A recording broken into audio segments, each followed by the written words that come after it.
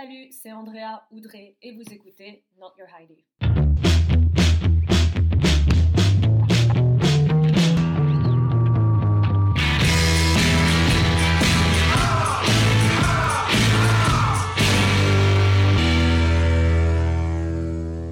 Salut à tous et à toutes et à Yael. Ça fait bien longtemps que je n'ai pas donné de mes nouvelles. Ah, en plus, je fais des rimes. Bref, j'ai eu une bonne raison pour ne pas avoir publié de nouveaux épisodes pendant si longtemps.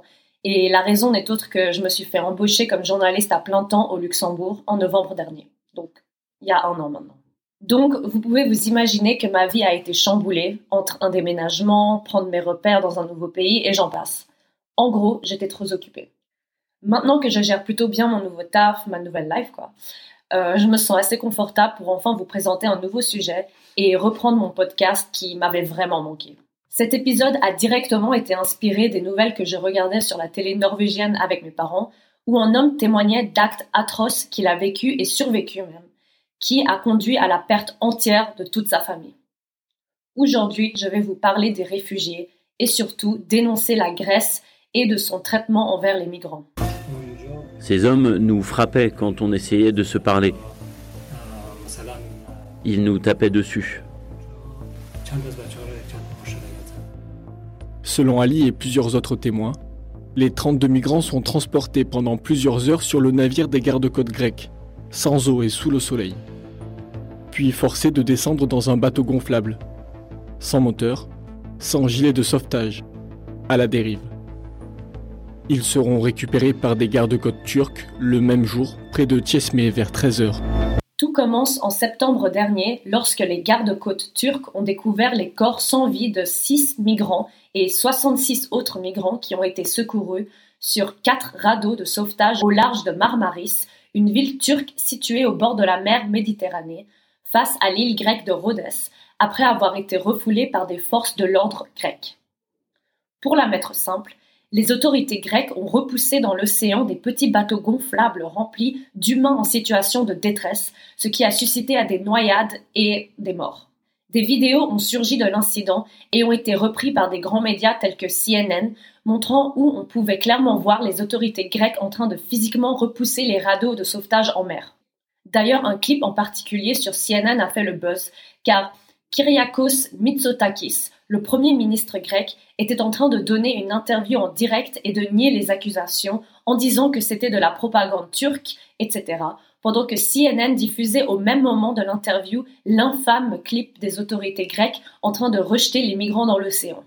De ce fait, la Commission européenne a appelé les autorités grecques à ouvrir une enquête sur la mort des 6 migrants en question. Il s'agissait dans ce cas de 5 enfants et d'une femme. Le Bureau européen a appelé les États membres et les parties impliquées dans les opérations de recherche et de sauvetage à mettre en commun leurs ressources et à se conformer aux lois relatives au sauvetage de tous les migrants en mer, d'après un communiqué officiel de l'Action Group pour les Palestiniens de Syrie. Malheureusement, ce genre de traitement infligé aux migrants par les autorités grecques n'est apparemment pas un cas isolé.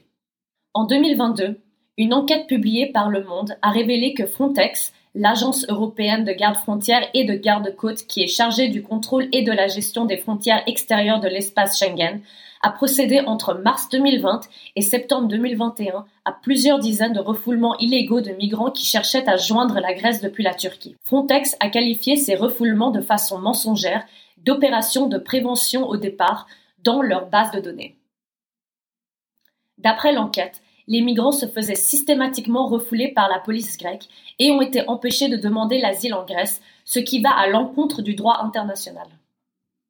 Frontex a, pour en dire peu, montré un fort désintérêt face à ces accusations de violation des droits de l'homme qui ont été documentées par l'Office européen de lutte antifraude dans un rapport qui vient d'être publié et rendu accessible publiquement la semaine passée.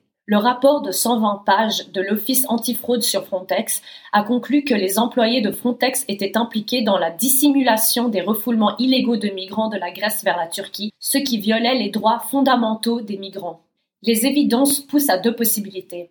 La Grèce a repoussé des immigrants en mer, ou la Turquie a fait de même. Les 2 pays se pointent du doigt. Mais des témoignages de plusieurs migrants et les évidences mises en avant par plusieurs associations pointent surtout en direction de la Grèce et de son gouvernement.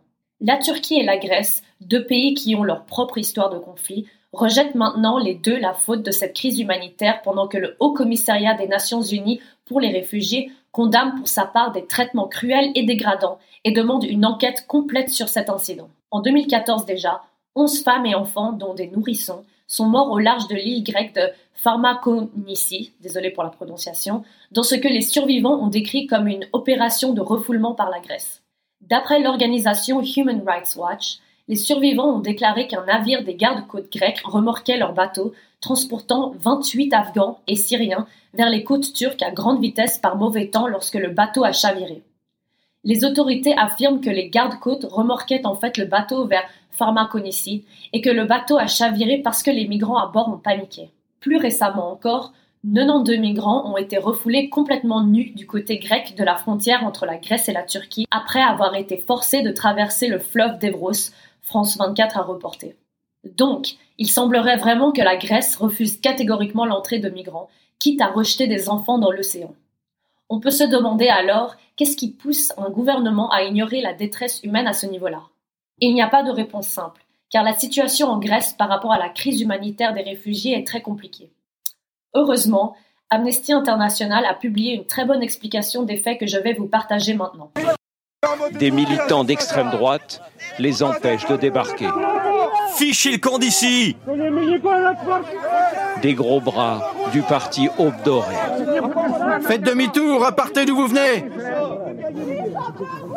Notre présence, visiblement, dérange. Très vite, on nous menace et on nous chasse. Go now! Go now! Okay. Go now! Okay. Go now! Easy. Now! Now! Nous nous en tirerons sans encombre.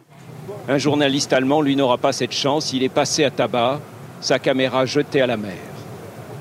Les passagers du canot resteront là 2 heures encore, sous les insultes, avant que les gardes-côtes ne se décident à les faire monter à bord de leur navire de patrouille pour les conduire en lieu sûr. Le nombre de demandeurs d'asile qui débarquent sur les côtes de Lesbos ne cesse de grimper. Ils étaient plus de 400 aujourd'hui. Les plus nombreux viennent d'Afghanistan, les autres de Syrie, d'Irak, mais aussi de Somalie et du Congo. Avec tous le même espoir, repartir au plus vite.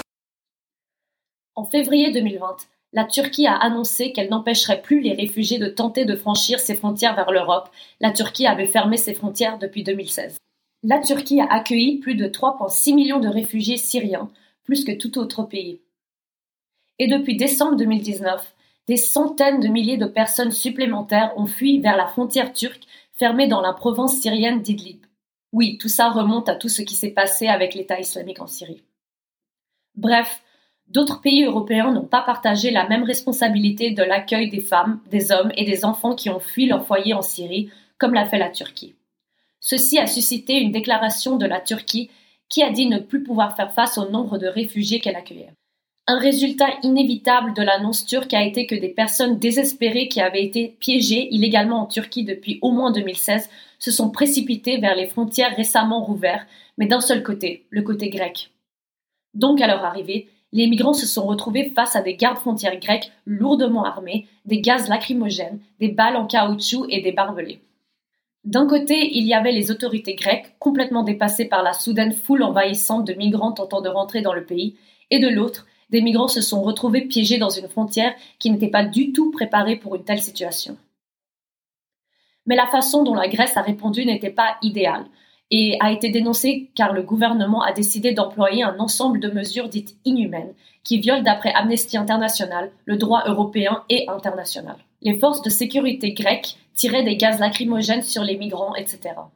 Le gouvernement grec a également suspendu temporairement l'enregistrement des demandes d'asile et a déclaré qu'il expulserait toute personne entrant de manière irrégulière sans examiner son dossier. Il s'agit d'une violation des responsabilités de la Grèce en vertu de la Convention de Genève de 1951 sur les réfugiés. Après, on peut toujours aussi questionner quel type de soutien la Grèce reçoit de l'Union européenne en termes de responsabilité d'accueil des réfugiés, car soit il faut dénoncer la maltraitance qu'ont subi les migrants par la Grèce, mais il ne faut pas oublier que la Grèce était seule face à des milliers de migrants. En mars 2016, l'Union européenne et la Turquie sont parvenues à un accord visant à renvoyer en Turquie les demandeurs d'asile arrivés sur les îles grecques. La Turquie a également accepté d'empêcher les personnes de quitter son territoire pour l'Europe. En retour, l'Union européenne a donné à la Turquie des milliards de dollars. Mais Amnesty International condamne cet accord car, d'après eux, il est basé sur la fausse idée que la Turquie est un endroit sûr pour les demandeurs d'asile, malgré le fait que de nombreuses organisations grecques d'asile disent de la Turquie un pays sûr et offrent une protection efficace aux réfugiés syriens. Aujourd'hui, la situation reste une catastrophe car des milliers de femmes, d'hommes et d'enfants restent piégés dans les îles grecques en attendant une décision sur leur demande d'asile. Beaucoup dorment dans des tentes, bravant le froid et des conditions dangereuses. Les camps de réfugiés sont vraiment des taudis pour certains cas. Je vous laisse aller taper ça dans Google parce que les images et les vidéos sont vraiment atroces. Bien que je dénonce la maltraitance infligée aux migrants par les autorités grecques, tout n'est pas rose pour les réfugiés en Turquie, qui se retrouvent souvent forcés à la prostitution ou pire, renvoyés en Syrie par exemple. Je pense qu'après 8 mois de guerre en Ukraine, où la situation des réfugiés ukrainiens a été particulièrement médiatisée, il est important de considérer la problématique des migrants en général, les migrants venus de partout au monde. Je vous laisse réfléchir sur ce sujet qui est très complexe et qui demande beaucoup de recherche, de lecture. Mais surtout, je vous demande un peu de compassion parce que les commentaires que je lis en ligne par rapport à la crise humanitaire et la situation des migrants, surtout en Europe, les commentaires racistes que j'observe des fois, c'est très choquant. Merci de m'avoir écouté et n'oubliez pas de suivre Not Your Heidi sur les réseaux sociaux, sur Spotify. Abonnez-vous sur Apple Podcast et laissez votre avis. Tout cela m'aide énormément. À bientôt.